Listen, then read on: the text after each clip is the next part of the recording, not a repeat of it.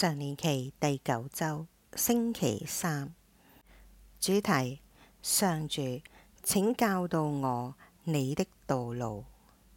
喺多俾亞傳中，有兩個人向上主祈禱，一個係雙目失明、悲傷至極嘅老多俾亞，另外一個係辣古耳嘅女兒撒辣，因為佢嘅父親嘅一個使女對佢講咗侮辱佢嘅說話而感到憂傷。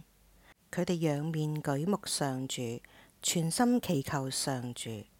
佢哋嘅生命變得幾咁悲慘，以致佢哋兩個人都喺度求死。聖命嘅25篇嘅核心係上主嘅道路。生活係需要我哋做出選擇，從選擇食乜嘢、着乜嘢，到選擇喺邊度學習或者工作，同邊個結婚，係要建立家庭，定係只係養寵物而唔養細路，到擁抱呢一種生活方式。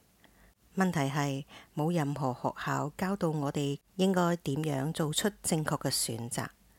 我仲想聽到好多人，無論老少，分享佢哋嘅生命中做出錯誤嘅選擇。呢個就係點解我哋應該將詩人嘅祈禱當作自己嘅祈禱。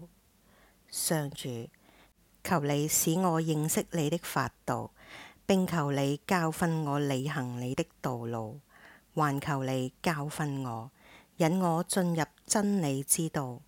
我終日仰望你，因你是救我的天主。聖命集25章4至5節。大衛·赫柏特·勞倫斯講過，要是我們能有2次生命就好了。第一次可以犯錯誤，第二次可以從中獲益，但係我哋只有1次生命，呢一個係挑戰。如果我哋將我哋嘅生命變成我哋滿意嘅東西，詩人再次將我哋指向上主。我哋時時以咁樣或者嗰樣嘅方式去搞禍咗我哋自己嘅生活。我哋中有啲人，比如老多俾亞同埋撒辣，覺得生命係幾咁悲慘，以至於死亡睇嚟係更加吸引。但係同我哋大多數人唔同嘅係，老多俾亞同埋撒辣轉向咗上主。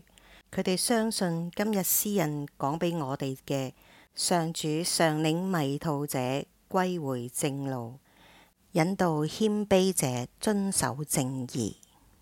聖經講，人生有2條路，一條係義人嘅路，一條係惡人嘅路。第一條路狹窄而且好難行，好少人選擇。第二條係寬闊嘅，睇起嚟令人愉快，而且擠滿咗人。第一條路導入生命，後一條路就係導入死亡。喺中國，到處都係人，所以好多中國人都期盼着離開人群，喺一個人跡罕至嘅美景中度過時間。生活嘅現實使我哋一位天主教徒相信咗基督。當佢聽到耶穌關於闊窄道路嘅教導時，佢喺腦海中描繪咗一條滿係汽車嘅高速公路，同埋一條兩邊長滿咗綠樹嘅鄉村道路。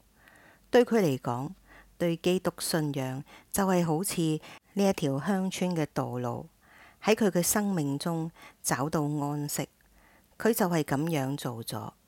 上主佢冇讓多俾亞同埋撒辣死亡，相反，佢派大天使勒法爾嚟到引導佢哋走上正確嘅人生道路。你哋呢？你哋又點樣看待你哋嘅生命呢？你哋走喺正確嘅由上主教導嘅道路上嗎？我祈禱我哋都係選擇上主嘅道路，充分利用我哋嘅生命。